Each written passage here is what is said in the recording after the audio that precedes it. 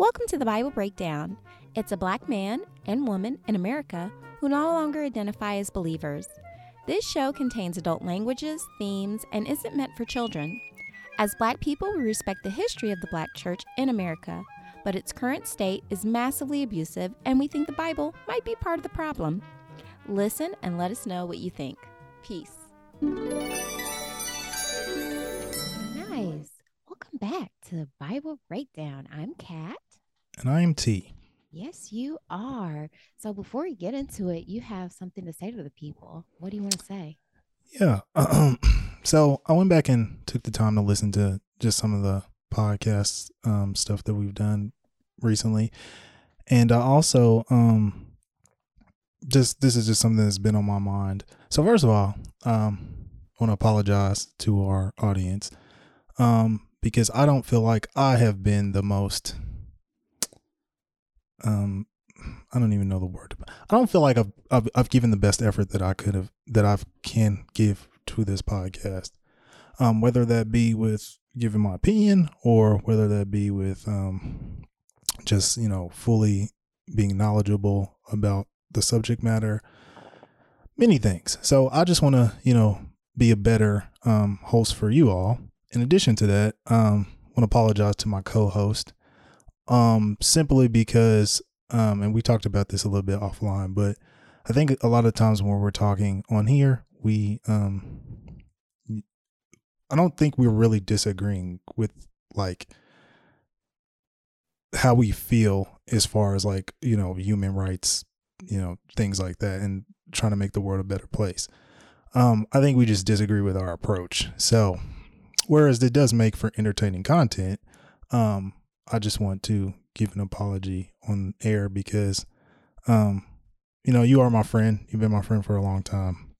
We have had our own personal relationship for a long time. And so, I do value that. I think the space that I'm moving in life, I just, it's hard to try to please everyone and it becomes frustrating. And I don't want to take that on anyone. So I'm trying to do a lot of self-reflection, self-healing lately, and just understanding that I can only control what I can control. And, I would like people to be as empathetic, as understanding, as I feel like I am, but I don't think, I can't control what other people do. So with that being said, going forward, I just want to make sure I'm doing my due diligence for the podcast as far as like bringing my best foot forward. I'm actually going to start trying to read the verses before we even do the podcast, and then I'll obviously have to reread them when we record. But I just want to make sure like I'm bringing as much of a discussion as possible. Also, I wanted, because I feel like Kat sometimes does what I call a lawyerism, and when we have our debates, she and a lot of people that I just know in life, they do this thing where they like, you'll say something and then they try to say something, and what I call is basically a spin move.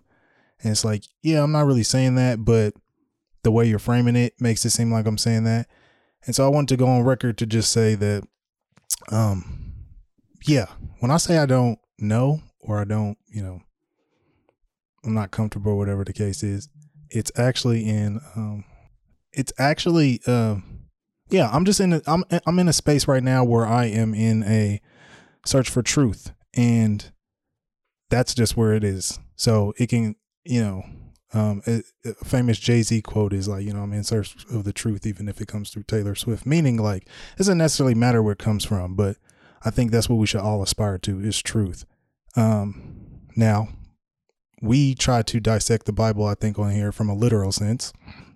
If I'm wrong, Kat, correct me.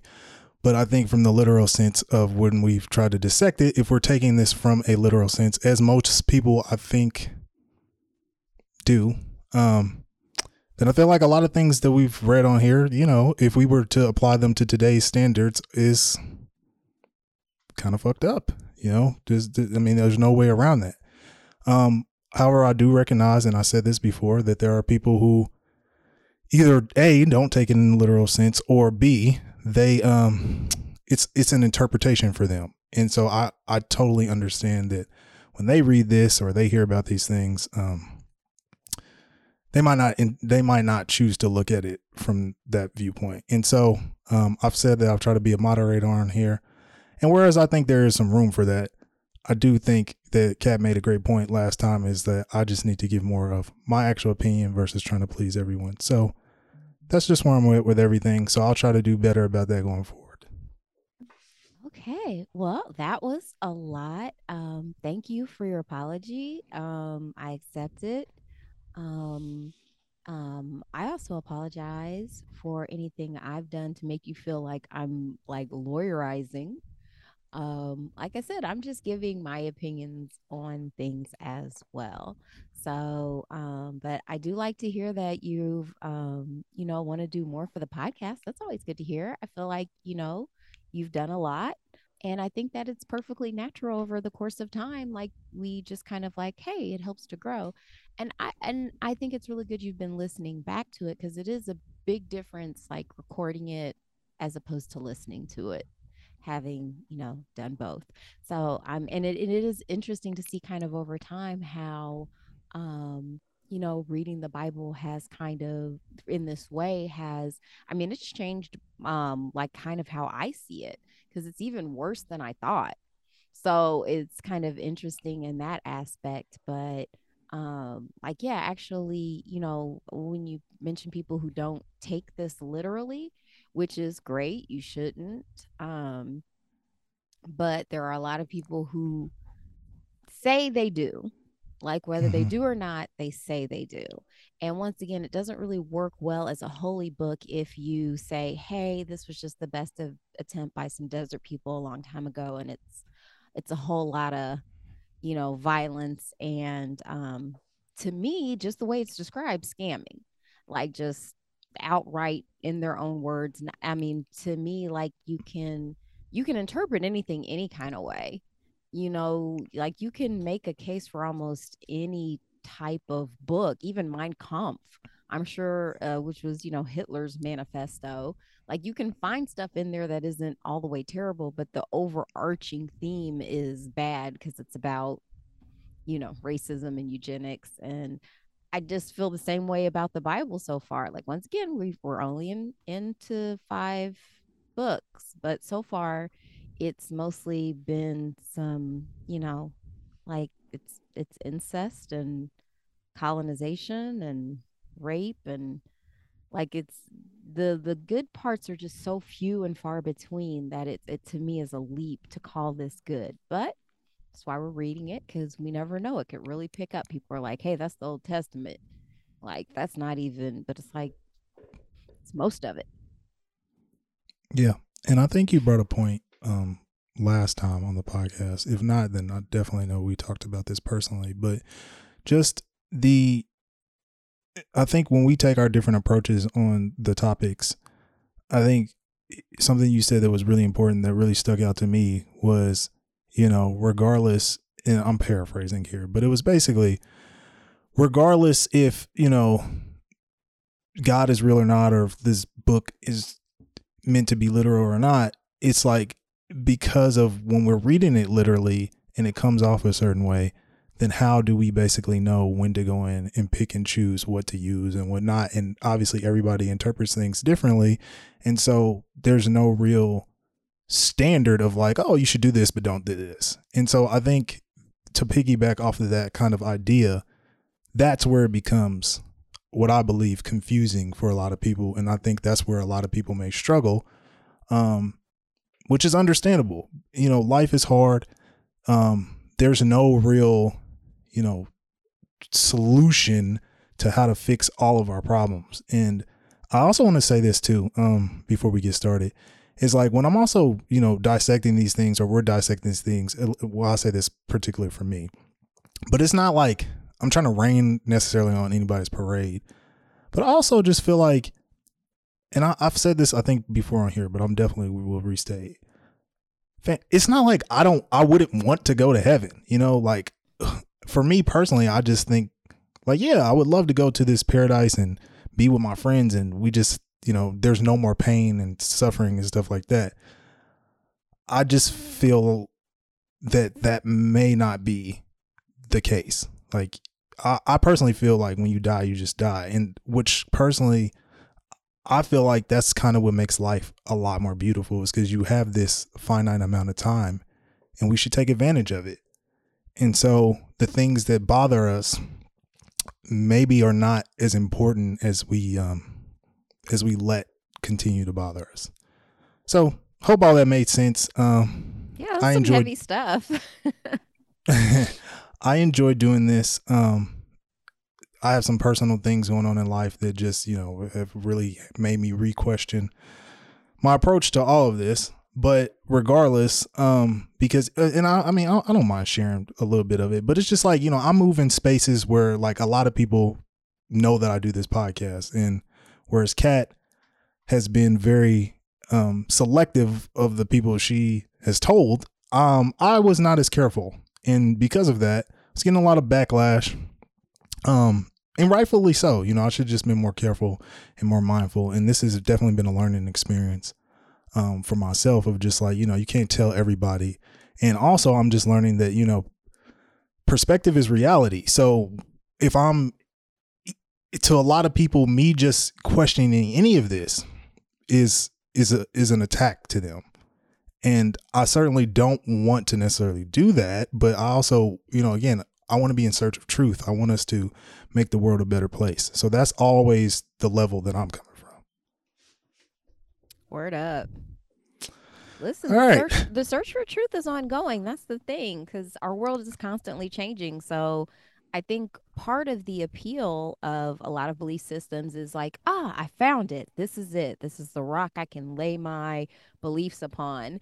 But even in the real world, rocks are shifting. Like, things don't stay the same. So the work of life is ongoing. So understanding life, understanding what's moral in different situations, because as situations change, morality has to change. Like, there was a reason why we look down upon people who are sexually promiscuous. That could lead to a lot of problems. There wasn't safe birth control. There wasn't a safe way to not pass STIs to people. Like, there really was a good reason for that. Now that we have things in place where it's like, listen, pregnancy isn't as much of a concern. We can figure out paternity. Like, we can figure out how to pass STIs, like, or how to not pass STIs. So, like, yeah, things change over time, but now we get to read about. Oh, wait, we need to do last time.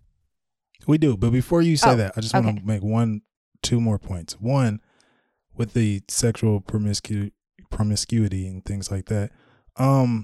Yeah, I feel like with the Bible in correlation to how humanity has evolved, like as far as technology, we've certainly gotten to a place in life where like things are a lot easier. Like, the world is still fucked up in a hard place, but I think things like, we can get diseases and things like that kind of eradicated, especially in certain areas. So I think that one of the issues that we face now is that whereas we've evolved technologically, we have not evolved so much mentally.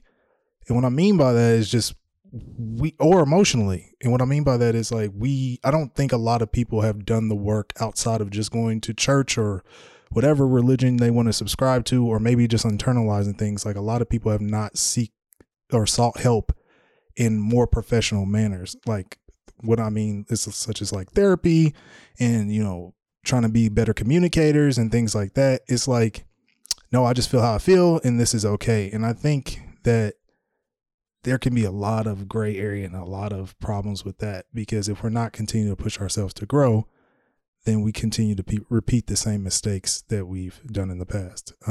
So I just wanted to put that out there to piggyback off of that. And I had something else, but I'll bring this up later on.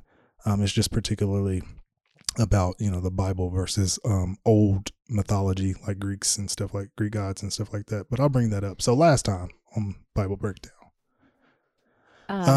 yeah, we talked about the priest, what was it? Priest and judges, or I'm sorry. We did. We talked about priests and judges. Yes, And that's the word I was looking for. Legal decisions by priests and judges. yeah, What and they can and child can't do. sacrifice and divination and magic prohibited, which is why Harry Potter means you love killing babies. And we talked about privileges of priests and Levites as well. And the So fact yeah, that they're not required to have any education. Like yeah, which they is just have to rely on whatever they're hearing from the Lord who's talking to them through the fire, I guess. yeah. And again, I think moments like that can be a problem, particularly if we harp back to like, the Moses situation where he was hearing the voice of God. It's like, oh, he's saying this and he's the only person that's hearing it. Yeah. And that, I want God to talk to me too, No, so because the people said, if we hear from God again, we'll die. God, Moses, don't make us talk to God again. You just talk to God for us. We can't handle it. And I'm like, no, that sounds like someone's taking a lot of creative liberties with the narrative. If to me, because the other thing they kind of were saying, not in I'd have to go back to remember exactly which verses, but they keep saying like basically the original group that they take out of Egypt is not going to make it into the promised land, which I think is just a handy sort of maybe narrative device for people who are out in the wilderness and be like, actually, we used to be up there, living it up, but we've just been wandering all this time, but there's no way to verify it because none of the people who are alive for it, are still alive. So, I don't know. All of this is just mighty convenient. That's all I'm saying. Absolutely. So, all right, what are we about? Like Deuteronomy 19, New Revised Standard Version, because there has to be lots of versions of the one truth God was trying to tell us. Yeah. All right, let's get into it. So, laws concerning the cities of refuge. When the Lord your God has cut off the nations whose land the Lord your God is giving you, and you have dispossessed them and settled in their towns and in their houses, you shall set apart 3 cities in the land that the Lord your God is giving you to possess. You shall calculate the distances and divide into 3 regions the land that the Lord your God gives you as a possession, so that any homicide can flee to one of them. Okay. Now this is the case of a homicide who might flee there and live. That is, someone who has killed another person unintentionally when the two had not been at enmity before. Enmity. Yeah, okay, I said that before. All right, I said that right.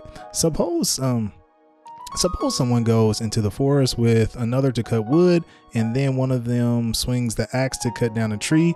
The head slips from the handle and strikes the other person, who then dies. The killer may flee to one of these cities and live, but if the distance is too great, the avenger of blood in hot anger might pursue and overtake and put the killer to death. Although a death sentence was not deserved, since the two had not been at enmity before, therefore I command you, you shall set apart 3 cities.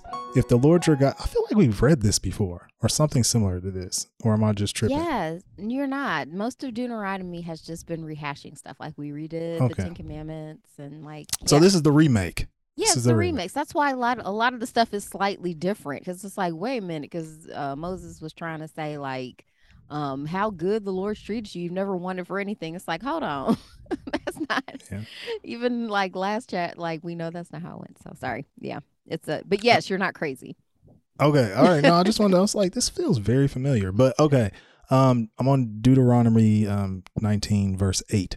If the Lord your God enlarges your territory as he swore to your ancestors, and he will give you all the land that he promised your ancestors to give you, provided you diligently observe the entire commandment that I command you today by loving the Lord your God and walking away in his ways, then you shall add 3 more cities to these 3, so that the blood of an innocent person may not be shed in the land that the Lord your God is giving you as an inheritance, thereby bringing blood guilt upon you. But if someone at enmity with another lies in wait and attacks and takes the life of that person and flees into one of these cities, then the elders of the killer city shall send to have the culprit taken from there and handed over to the avenger of blood to be put to death. Show no pity. You shall purge the guilt of innocent blood from Israel, so that it may go well with you. Property boundaries. You must not move your neighbor's boundary marker set up by former generations on the property that will be allotted to you in the land that the Lord your God is giving you to possess. Law concerning witnesses. A single witness shall not suffice to convict a person of any crime or wrongdoing in connection with any offense that may be committed. Only on the evidence of 2 or 3 witnesses shall a charge be sustained. If a malicious witness comes forward to accuse someone of wrongdoing, then both parties to the dispute shall appear before the Lord, before the priests and the judges who are in office in those days, and the judges shall make a thorough inquiry. If the witness is a false witness, having testified falsely against another, then you shall do to the false witness just as the false witness had meant to do to the other. So you shall purge the evil from your midst. The rest shall hear and be afraid, and a crime such as this shall never again be committed among you. Show no pity, life for life, eye for eye, tooth for tooth, hand for hand, foot for foot. Ooh. Thoughts? Well, because I have some. I gotta say, this is weird. The fact that you're already like, even though you just told them not to kill each other, it's like, but I mean, just in case you do, we want to make sure things aren't too uncomfortable for the murderers. So we're going to set up 3 cities. And so if somebody just accidentally kills somebody, or I don't know, to me, didn't really like, that didn't seem like a justice system that I would want. So if like I agree. Yeah, Christian right ever does take over the government and implements Bible rules, this will be one of the things that's really, really uncomfortable. And then also there's the famous line in here, eye for eye, tooth for tooth, hand for hand, foot for foot, which once again is like in direct opposition with Jesus's message of turn the other cheek. So it's just whichever one at any time you want to go with. They're both quoted. All right. So, I mean, do you have anything else to add, or? I think that was about it. It was kind of funny. I did chuckle to myself when they gave the scenario about the axe head swinging and killing somebody by accident. Yeah. That was kind of cartoonish. That's it. Absolutely. Okay, so I'll just pick up there. First of all, I don't know how you can even prove. I mean, if I and someone goes into the woods and, I end up killing them, whether, by mistake, I don't know how you can prove that it was by mistake. I mean, I guess there are ways, and depending on the circumstance. And also, I don't know how you can really prove that we didn't have like some type of beef from before. Right. Like it's just a way to let people off for murder. Yeah, I don't know how that's done. But also, more importantly, yeah, I think I've definitely spoken about this before on the podcast. So the Bible keeps repeating itself, so I guess we keep regurgitating our points. But yeah, I'm not a fan of murder. I'm not a fan of that at all. I'm not a fan of that being the deciding factor when something's done. I recognize as an individual that if something, a wrongdoing, accosted me or my family or something like that, and I as an individual want to seek vengeance. I think that's a human thing to do. What I don't think is, as a society, we should be implementing any type of murder or anything like that. I don't believe in that, because I feel like as a society we have to be better than the individual. That's what I got. I agree. Yeah, this seemed like a lot of rigmarole to get people out of trouble for killing someone. Because honestly, that would be really hard to believe. And be like, yeah, we went to the woods. We never had any problems before. And I was just trying to cut down a tree. And the blade slipped off the stick and just flew into his head. Yeah. I don't, I mean, I'm certain, like obviously that could, I guess, happen, but the likeliness is so low. And then it's just not a good look. And I honestly don't think it's a good example, but obviously this is the example of that time. We have the benefit of being born in this era. And so, any story still been bad back then. No, absolutely. I'm not discrediting that at all. What I'm saying is, in this era, I feel like we've seen so many documentaries where like somebody's tried to get away with something, and it's just like, like you remember Tiger King and yes. That lady, like, her husband Baskins. Her husband just died, and it was like, nobody knows. He and it's just like, I like to think Seems that like he she. did get away and like was able to escape with his Puerto Rican mistress. Okay, well, that's the See, that's the you interpreting the goodness in the world. I don't know There's about goodness, but it's in you. It's in you. I I just think know you wealthy people have a way of making things happen. true, but I just feel like I feel like sometimes it's just a good thought or a good story. But I don't know. I think he's dead, I and I always think like she killed stories him. about people getting away. Like, to me, that's Have you watched Narcos Mexico? no, I don't usually. Those are usually too violent for me. But I I do. was saying that because one of the this ties into what you were saying. A drug lord by the name of Amado Carrillo Fuentes. He took over for a while in the Mexican Juarez cartel type stuff, and it's been speculated that he got away because he went in. He was so sought after and wanted by the authorities. Obviously, he's a drug trafficker, and he was so infamous that he had to go and try to get plastic surgery, and so that he tried to do that. And the story goes that he died on the operating table, but then some people feel like he was actually able to pull it off because the surgeons who operated on him ended up dead later on. Yeah. And so it's just one of That's those very moments. telling. Yeah, it's kind of like when the Yeah. guys who made the castles with the secret passageways and stuff, and it's like, oh, the architects died. Oh no. Yeah. It's like everyone who knew where the secrets were dead. Oh no. Yeah, man, it's a cold world. Absolutely. But yeah, I keep saying I'm gonna do this one day. We need to start a Patreon and I can like start giving my real thoughts because this is still like kind of the lightweight, nice version of me. I want to give. Is it? Yes. I don't feel like that has been there at all, but okay. I could be. I mean, not that you're not nice, but I feel like you've been giving a lot of your opinion. I could be way more vicious. What is that saying you always associate when people be like arrogant black bitch? Yeah. Yeah.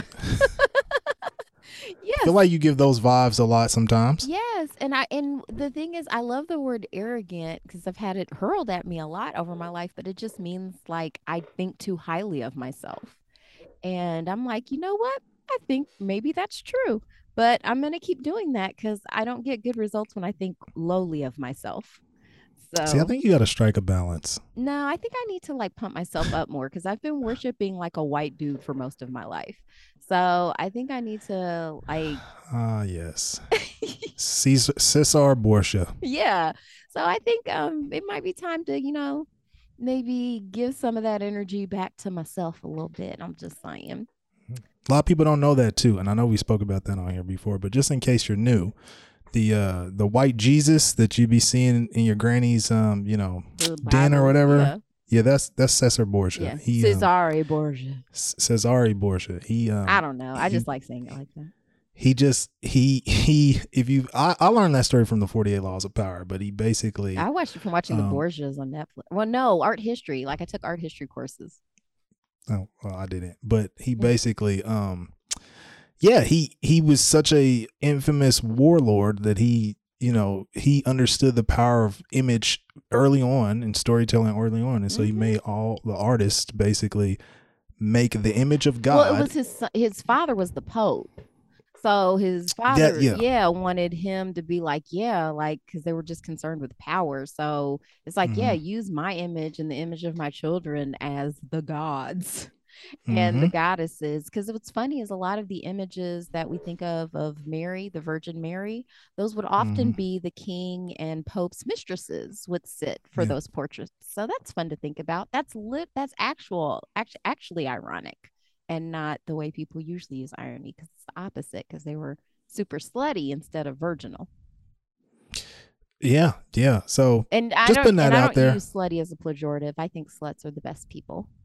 Oh, I think the world needs sluts. Yeah. And I will but that's a whole nother conversation. I'm going to try to get this Deuteronomy in before the break. It's Deuteronomy 20, Rules of Warfare. I'm sure it's going to read exactly like something a god would come up and not a bunch of violent men that did not have toilet paper.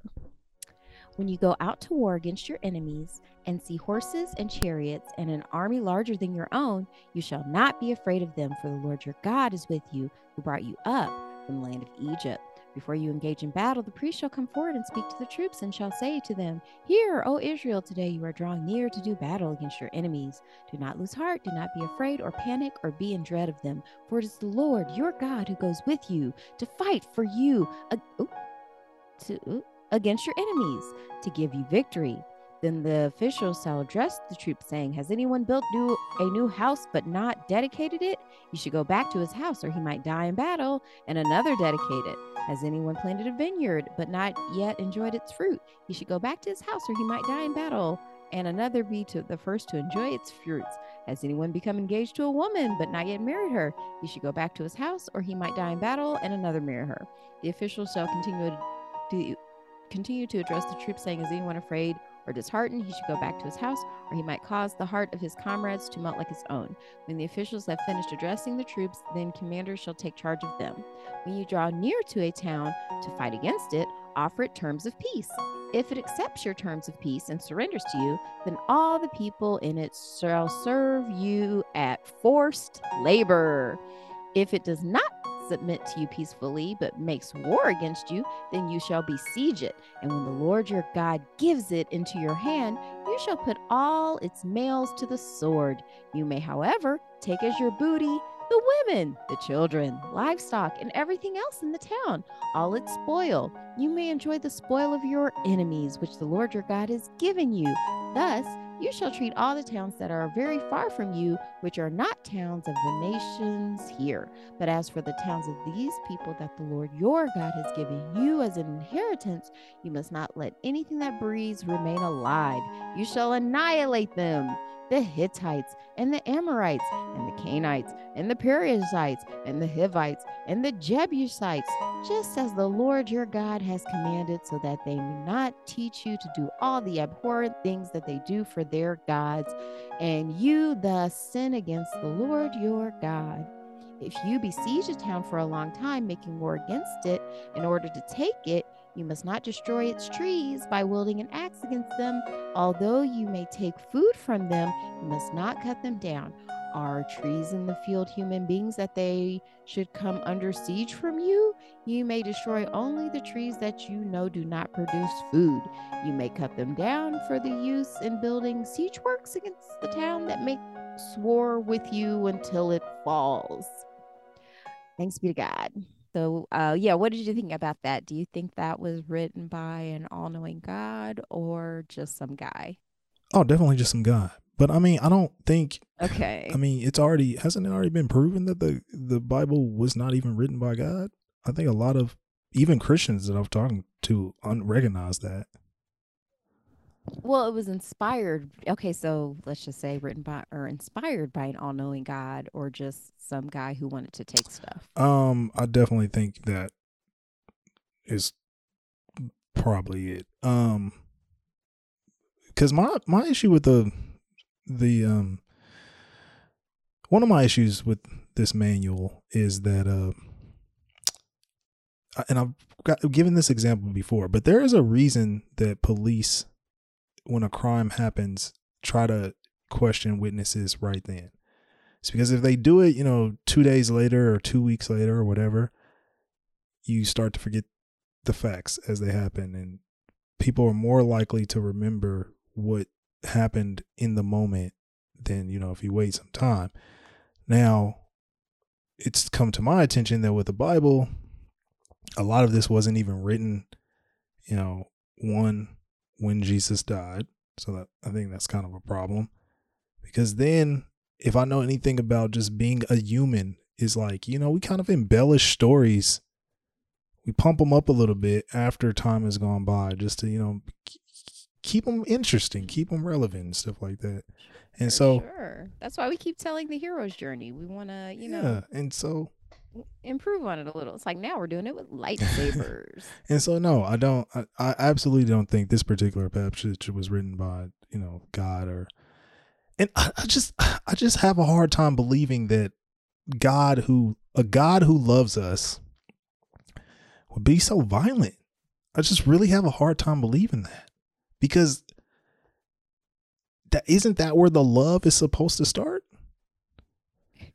I would agree with you. Yes, where is this loving God? And it's supposed to be like, well, that's why he needed Jesus to come in and bring the love. But it's like, okay, but that's kind of weird. If you think about it, it's like you're just supposed to be a loving God, or you're just this really, really angry God who, once again, who's like, hey, you can kill all the dudes, but I mean, by all means, I mean, keep the hoes. Like I'm your buddy. Like I'm not unreasonable, but sometimes I do need you to annihilate everybody. So it just kind of depends on where you're attacking and stuff. Like, yeah, this is a series of words that were put in an order that um make me think that whoever wrote them was, super into forced labor. Like I love that they thank you Bible, because I didn't even know that was in there. Because I know they say slavery all the time, but thank you for the clarification that you mean forced. That was in chat in verse Mm-hmm. 10, or I'm sorry, 11. If it accepts your terms, surrender then all the people, it shall serve you at forced labor. So So yes, basically, meaning if we take over an area, that's if they're yeah, nice. then Yeah, we can enslave all the people to be our, yeah. forced labor. In But if they put up a fight, kill them all. which Kill them all. okay brings me to a relevant point right now in history that is exactly happening right now Mm-hmm. with the Russia and Ukraine thing. And I'm not on here to, Mm-hmm. I don't want to get into a political thing per se, but I will say this. Oh, get political I will on say them. this just from, and I'm not the most well versed guy, but just from the things that I've read and seen, and I think personally that the gas, the way Russia's going about this is kind of just, it's basically a drug war, but it's about gas.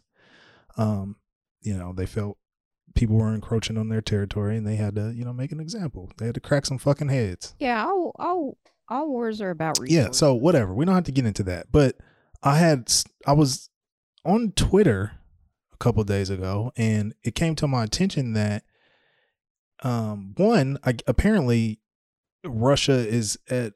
I guess we're in a moment right now where there could be a nuclear Armageddon. I think that was the word that was used. And then I saw something that said, well, if nuclear missiles are released, particularly upon America, they're only going to give us 10 minutes of an alert.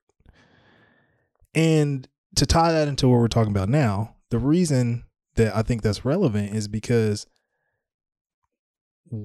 if we're being the country or the place that's being attacked, it's like I don't have shit to do with what's going on, with any of this, man. I'm just a guy trying to live my life. Like, why do I have to die?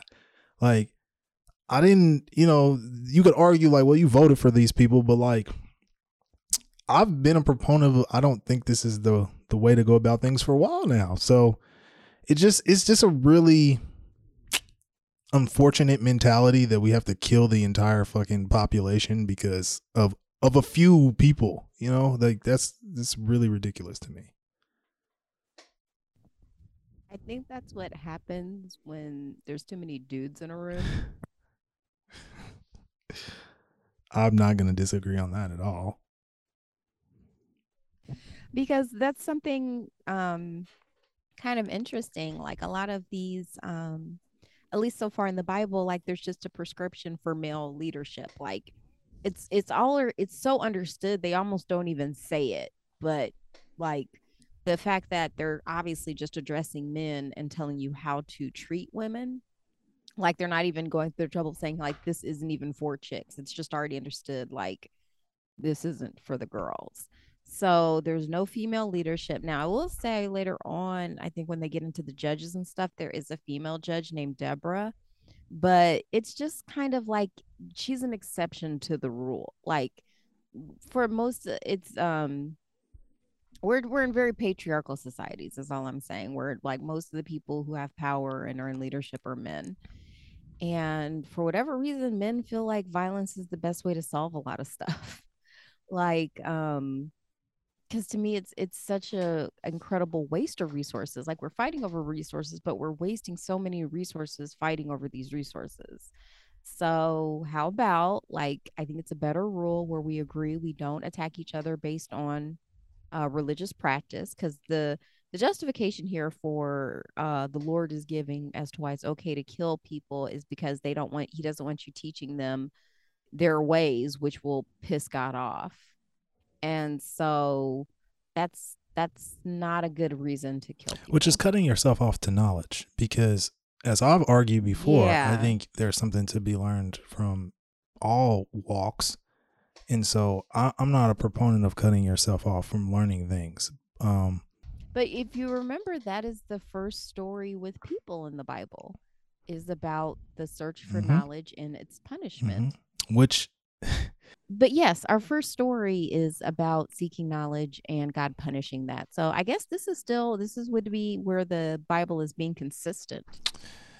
Yeah, when it comes to that murder, man, it's definitely consistent in that fashion for sure. Again, not a. Oh, something I did like. Oh, yay! Last chapter, something I did like.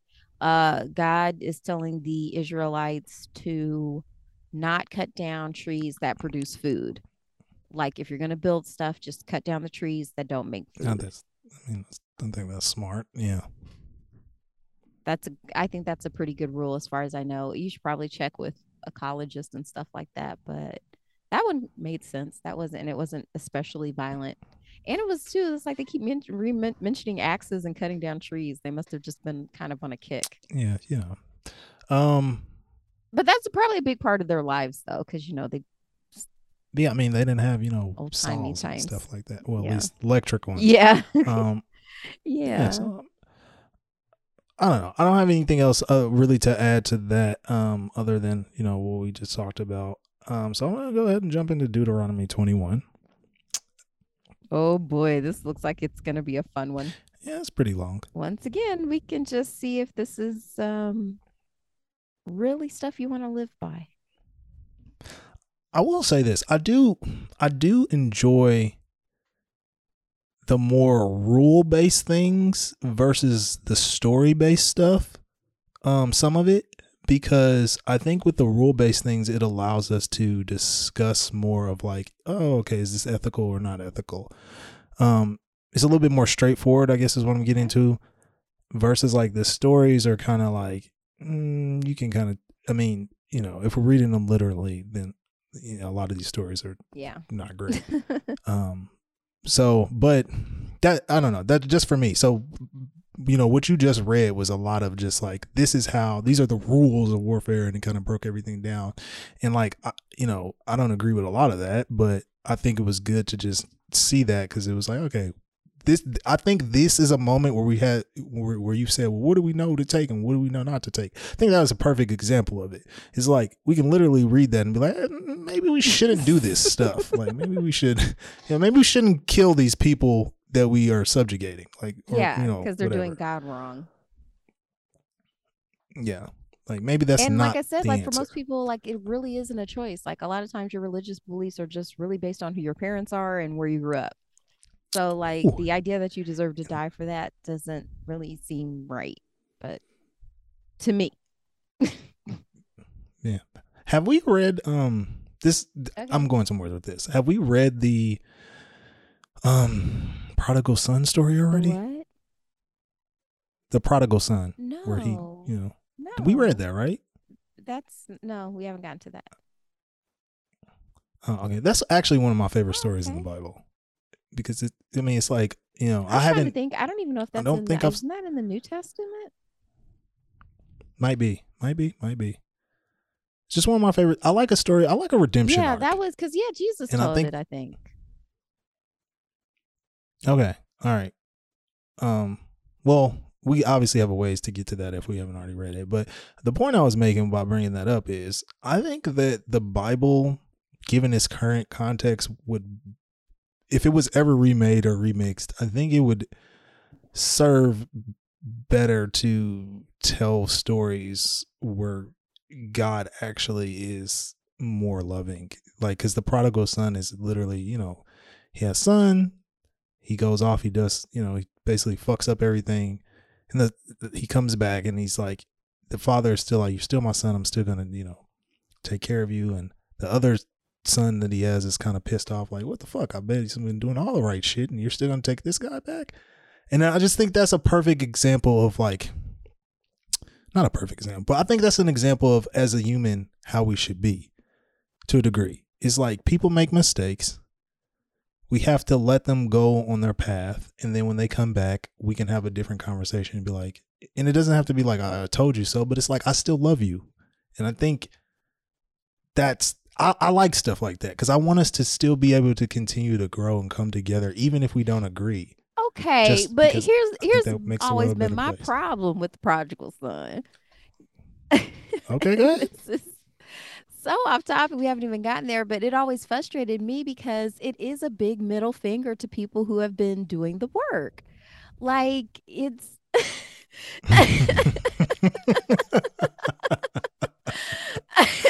Yes.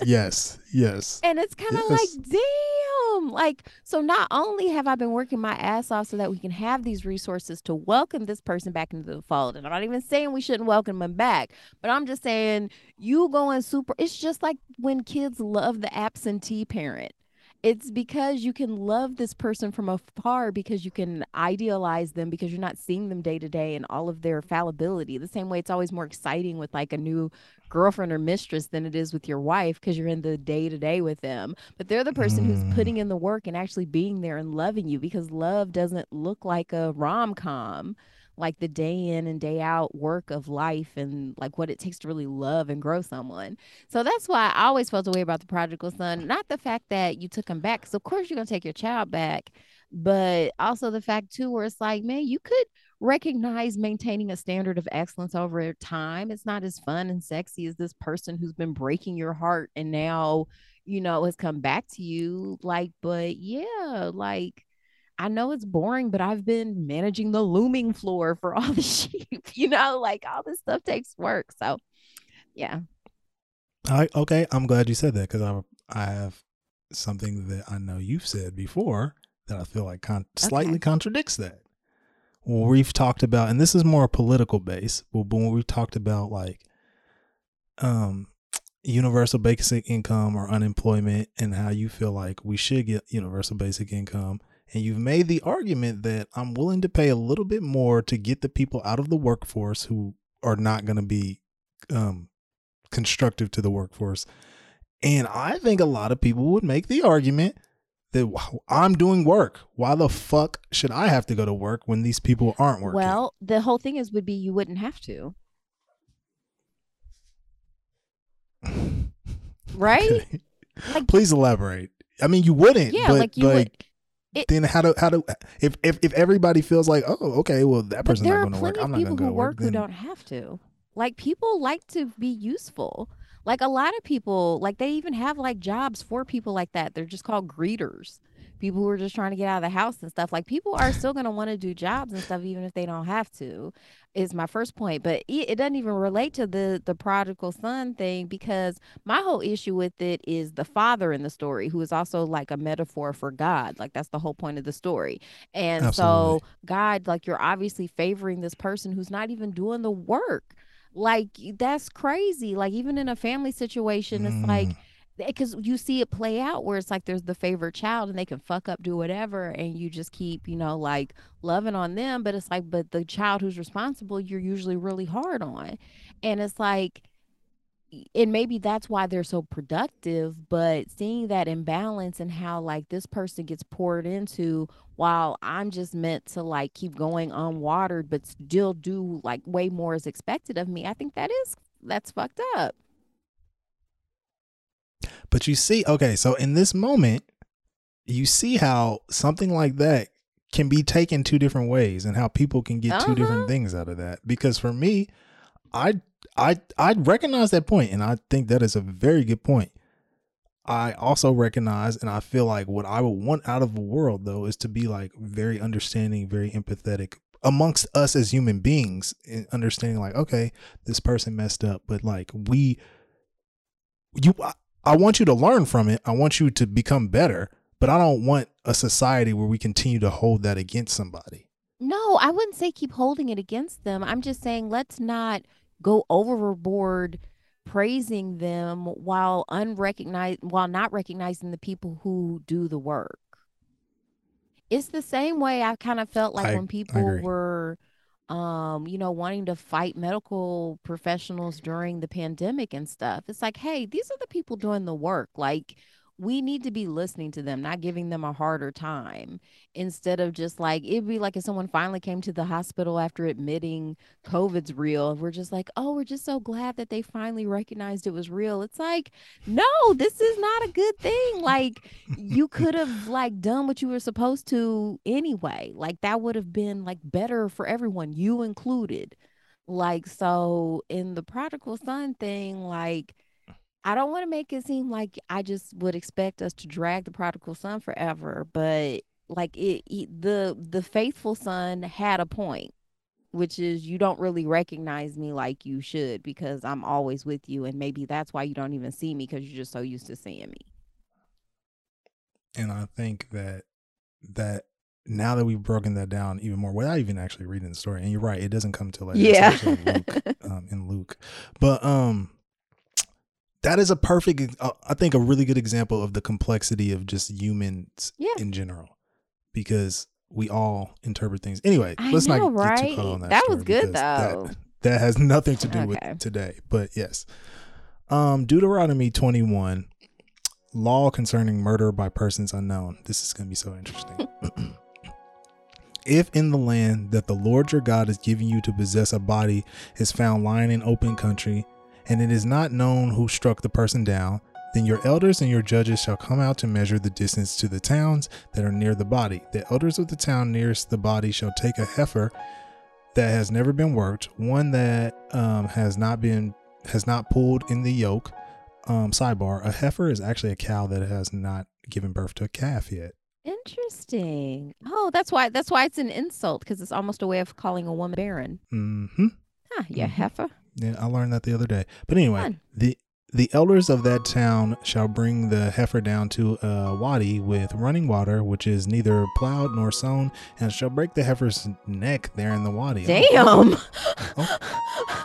Oh my God. That's very extreme. Then the priest, the sons of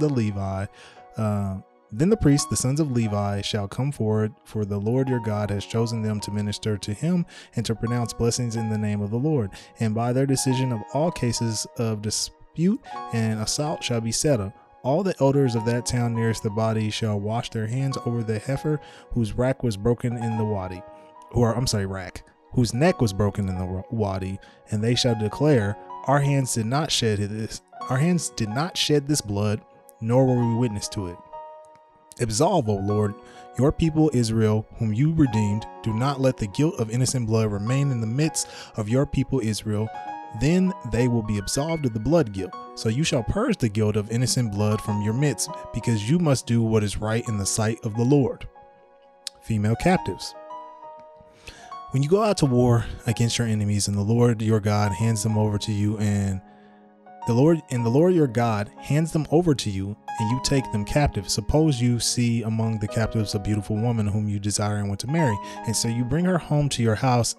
She shall shave her head, pare her nails, discard her captive's garbs, and shall remain in your house a full month, mourning for her father and mother. And after that you may go in to her and be her husband, and she shall be your wife. But if you are not satisfied with her, you shall let her go free and not sell her for money.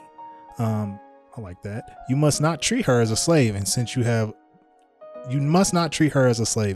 dishonored her. The right of the firstborn. If a man has two wives, one of them loved and the other disliked, and if both the loved and the disliked have borne him sons, the firstborn being the son of the one who is disliked, then on the day when he wills his possessions to his sons, he is not permitted to treat the son of the loved one as the firstborn in preference to the son of the disliked, who is the firstborn, contrary to what we learned about Hagar and Abraham. Yeah, I was like to say, this is the exact opposite. This is okay. Weird pivot, the Lord. He changed his ways. I told you, God, he was on the booze before. Now he's off. He's getting off. He's going through rehab. He's going through his 12-step program now. All right. He must acknowledge jokes here. He must acknowledge as firstborn the son of the one who is disliked, giving him a double portion of all that he has, since he is the first issue of his virility. The right of the firstborn is his. Rebellious children. If someone had a stubborn and rebellious son who will not obey his father and mother, who does not heed them when they discipline him, then his father and his mother shall take hold of him and bring him out to the elders of his town at the gate of that place. They shall say to the elders of his town, this son of ours is stubborn and rebellious. He will not obey us. He is a glutton and a drunkard. Oh wow, okay. Then all the men of the town shall stone him to death. Oh my gosh. So you shall purge the evil from your midst, and all Israel will hear and be afraid. Yeah, that'll work. Miscellaneous laws. When someone is convicted of a crime punishable by death and is executed, and you shall hang him on a tree, his corpse must not remain all night among the tree. You shall bury him that same day, for anyone hung on a tree is under God's curse. You must not defile the land that the Lord your God is giving you for possession. Wow. Okay, There's a lot in there that I liked, and there is some stuff that I definitely did not agree with. Wow, that was for such a short chapter. That one was really action packed. Okay, I'm going to start with breaking the neck of this heifer, and then does this not sound like a magic spell? A little bit, yeah. I would say that. You have to ritually kill an animal and say these words, and then there's a lot of mention of blood. I'm just saying, it's given Harry Potter vibes. No, not even Harry. They didn't do that in Harry Potter. I mean, I was just saying that as a substitute for all the magic wizardry. But stuff. like, yeah, it's creepy as hell. The female captives. What's with all the killing of animals and people? But like. Well, I think he said it very well at the end, because people will hear about it and will all Israel will hear and be afraid. I mean, it's not like I would be willing in this time period to go up to the Levites and be like, talking all the shit I'm talking, on this podcast. These people are constantly killing people and animals in front of everybody all the time. So no. Although as a woman, it was said that if they didn't want to marry you, they can enslave you and you can go free. And I love although how your family is probably dead. Where's the part where they ask her if it's okay with her? Because there's so many steps. Like, yeah, no, they definitely didn't. They definitely said, if you see a woman, she's beautiful to you, and you desire to marry her, this is what you got to do. Go for it. Take her to your house and go into her by all means. Well, no. You can't do anything with her until a month. Yeah, after a month, out. And then you can go into her. Yeah, I mean. And this is probably just a precaution to make sure she's not pregnant. Like, to make sure she gets a menstrual cycle so that she's not already pregnant, so that if you do go into that's my guess. I mean, that is it's not stated here, but that makes sense. Yeah, like that's probably the logic. Ain't taking care of nobody else's kids. I noticed, like, in a lot of societies, like, they kind of make it this sort of mystical, like, oh, God said this, or this is this, but it's like a lot of times it's just really like garlic keeping away vampires. It's like, no, obviously there's no vampires, but like garlic is really good for you. It just smells weird, and sometimes it's hard to get people to use it, but it actually does have like antibacterial, antiviral properties that can really help you. And so a lot of times putting a little scary story on it makes people more compliant, I guess. When it comes to vampires, one thing I never understood is like the holy water thing, because all they're doing is blessing it, and then that automatically makes it this weapon against vampires. Do you want to know what's super scary about holy water? It has a ton of fecal matter in it. Like, absolutely, because of people. Yeah, people are gross. Just like, yeah, it's a petri dish. Yeah, so that's the 411 on holy water. So yeah, you definitely don't want that sprinkled on you. They should turn the holy water to sanitizer. Just a thought. Yeah, we kind of I did interrupted about the firstborn stuff with like Abraham. Yeah, that's exactly the opposite of what he did with Isaac and Ishmael. Which is really I saw some really cool art this weekend too. Like, one of the artists, he made like a sort of a self-portrait, but it was a reimagining of Abraham sacrificing Isaac, or attempt, about to, or whatever. Once again, that Okay. story is absolutely terrifying. Rebellious children, you should kill them. That's good to know. And I don't think that's the answer, but okay. yeah, and then this one's interesting too because a lot of the slave laws I think are pulled from the Bible, like the American ones and like the European ones for the transatlantic slave trade. But it's interesting when they started lynching black men, like they would make it a point to like leave their bodies up. I thought about that when they talked about putting them in the tree. But it's like, And was that like intentional just so they were extra cursed? I think so. Yeah. That's I literally thought about that was the thing that popped in my head. yeah, that's so sad. Because Like it's a disrespectful thing. You've it already killed is. somebody and then you leave them hanging. You like it's just like it's very Ooh. dishonoring. Now, it looks like next time on the Bible Breakdown, we will be discussing laws concerning sexual relations. I'm sure it'll be very ethical. And Well, I can't wait to touch that. sanitary, ritual, and humanitarian precepts. I bet it doesn't involve soap. And miscellaneous laws. So I'm sure they won't be And laws creepy. concerning marriage and divorce. Okay. And I'm sure those will be equitable and not creepy and scary at all. Now we're getting into some good topics. You like the rules.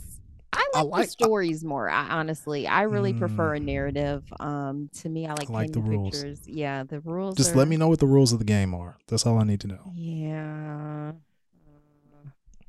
Ugh. I don't. I like the stories when they actually, I don't know. Like, the like the hits. Like the Noah's Ark story was good. I like the story mostly. The Moses story was good, but it dragged on way too long.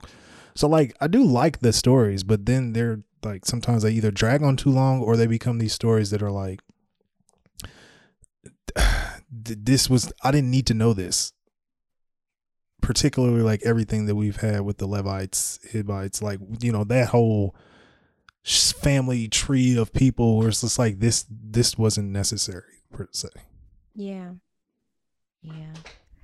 So sorry, Bible. This was not the episode where we started, or at least where I started believing in you.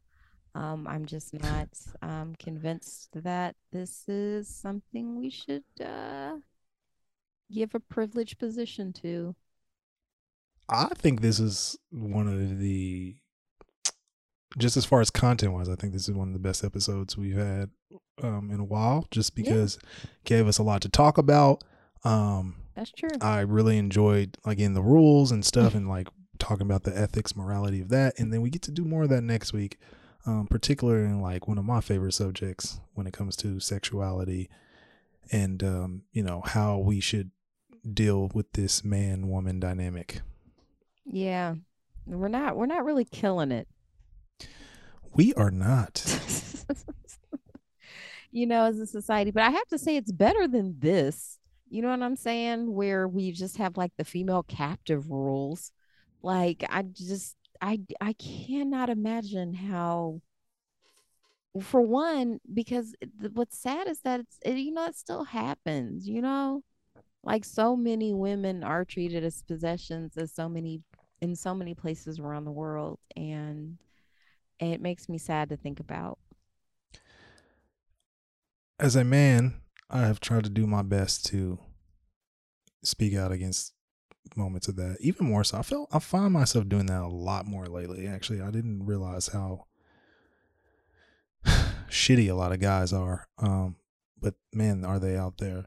But also, just as a human being, I've definitely had moments of being a fuck nigga and doing stuff. And so it makes me think of that in contrary to a lot of my beliefs, and like, are these rooted in misogyny or not? Particularly, I'll give an example and then we can, kind of get out of here.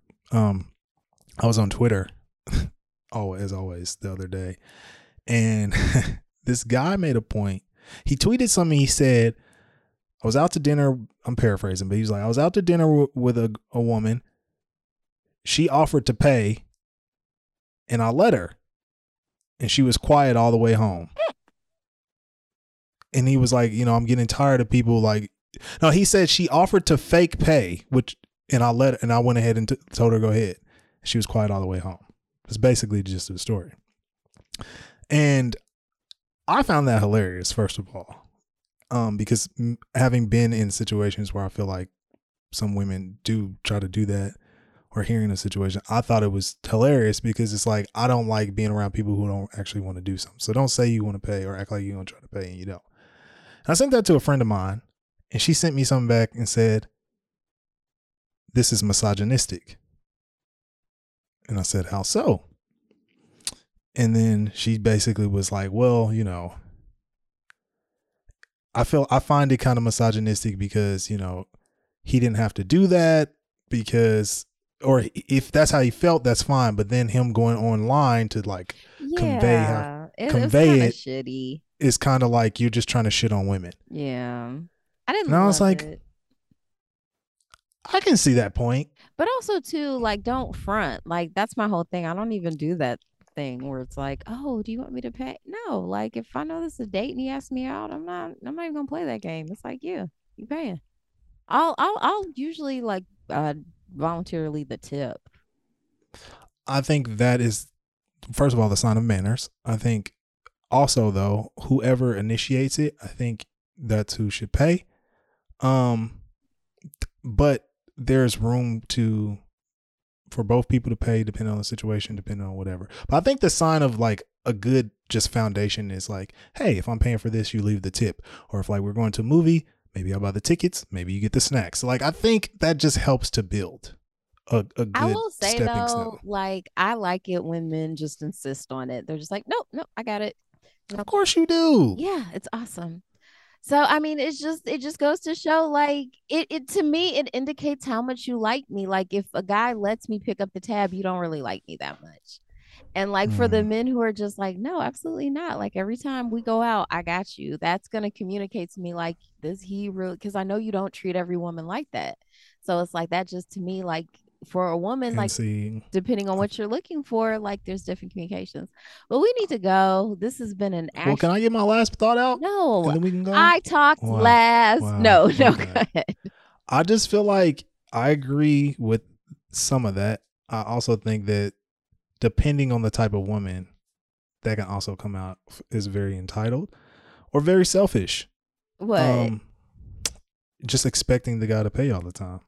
Well, I mean, it's just a form of communication. Like it's no matter what, like that is a form of communication. So to me, that communicates a certain level of interest. There's different levels of interest. Everyone's entitled to their level of interest.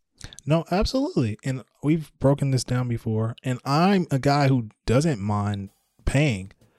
I just know that having conversations with other people, particularly who like, I don't want a guy to pay for me because I feel like if he pays for me, then I owe him something, like he's gonna want me to have sex with him, and I don't want to feel like that. But that's so also like, communicating you're not that necessarily into him, because like if exactly. Yeah. So preach, queen. That's all I want. I just want people to understand that if we are gonna have these unwritten rules of communication, this is what this communicates. I don't mind paying for women, but also like there is another level. There's another side to that. So that's all. And like, I'm not saying like if a guy pays for you that you owe him sex. That's not what I'm saying. I think that's what T was saying, everybody. You heard it. Good night. I'm saying at all. You guys heard it. I just feel no. We're going through those rules. We are going through a social landmine right now. So Absolutely. Yeah, the whole thing is like, yeah, doing it like that. I felt like it's mean spirited. Like I don't want to go out of my way to humiliate anyone if we're just trying to like go on a date. You know what I'm saying? Like, let's just try to keep it nice. Even if she was just like, bullshitting, just like that's a lot of times, like a lot of the first time you meet people, you don't keep it 100% real. There's that bullshit politeness people do. So just if you didn't want to be polite, that's nobody has to, but it does make things awkward because that's kind of like social, that lubes the wheels of society, I guess. And on that note, I plan to break more of this down with some content that I have coming soon. Boom boom. So we'll talk about that in more depth because I love these conversations. Yeah, it's pretty great. We did next time on Bible Breakdown. So yeah. Thank you for tuning in this week. This was a great episode. I think we had a lot more level-headedness this time around. And reach out, Bible Breakdown Podcast at gmail.com. Yes. All right. Your body belongs to you. Peace.